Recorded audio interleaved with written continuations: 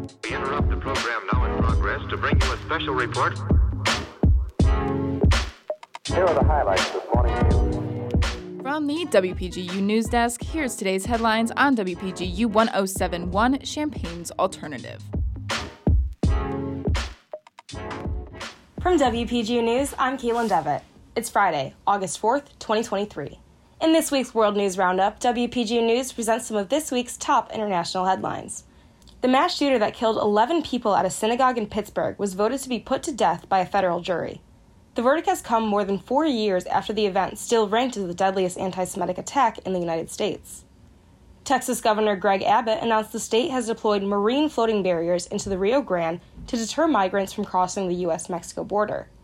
The barrier is 1,000 feet long and around 4 to 6 feet deep, depending on the water's level. Abbott's deployment of this new anti-migrant device comes days after the recent series of drownings in the river that killed 4 people, including an infant. The U.S. Supreme Court's approval ratings are at a record low of 40%, according to Gallup polls conducted in July. A top leader from the Islamic State extremist group was killed this week, 2 months after Turkey's president prematurely announced the same leader had been killed by a Turkish intelligence operation. ISIS has already named a new leader and is remaining active underground after its 2019 expulsion from Syria, with some branches occupying territories in Afghanistan and parts of Africa. The president of Niger was detained last week by officers of the country's presidential guard, who then declared themselves the new leaders of the nation. The coup has thrown a wrench in advances the U.S. and European countries have made working with Niger's military to fight against militant Islamic groups in nearby regions. Winter in Argentina this year has reached a record temperature of 86 degrees Fahrenheit, the hottest start to August for the country recorded in 117 years. A new law is offering full-day kindergarten to families in Illinois.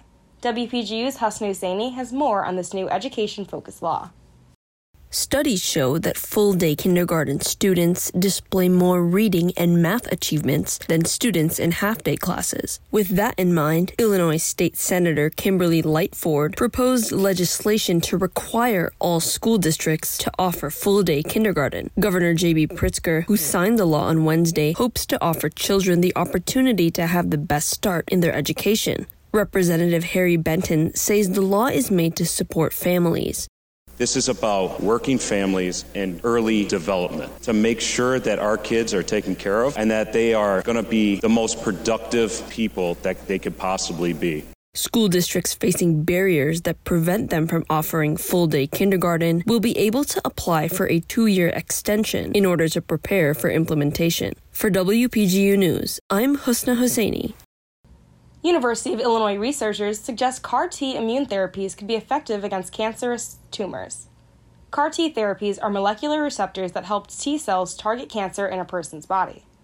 T cells are white blood cells in an immune system, which recognize unfamiliar invaders in the body. University officials say therapies against blood cancers have been effective. However, it has been difficult to target solid tumors.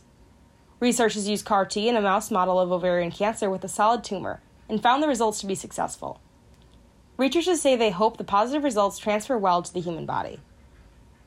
An Urbana Special Committee has voted to recommend turning Wiley Elementary School into a 6th grade center. The building closed in February due to asbestos and has since undergone remodeling. The committee formed after the closure to discuss how to use the building after renovations are complete. The options that were voted on were to bring back the elementary school as it was, convert the building into a 6th grade center, or make the building a dual language school. Many committee members say they voted in favor of converting the building into a 6th grade center to conserve space and safety. Others said changes should be made, but not at the expense of closing the school altogether. The recommendation will be proposed to the school board on August 22nd and then voted on by a later date. Contributing reporting for this newscast was provided by Husna Husseini, Lily Salas, Alyssa Eaton, and Caitlin Devitt. Our science and technology editor is Husna Husseini. Our deputy news directors are Alyssa Eaton and Caitlin Devitt, and our news director is Madison Holcomb. For WPGU News, I'm Caitlin Devitt.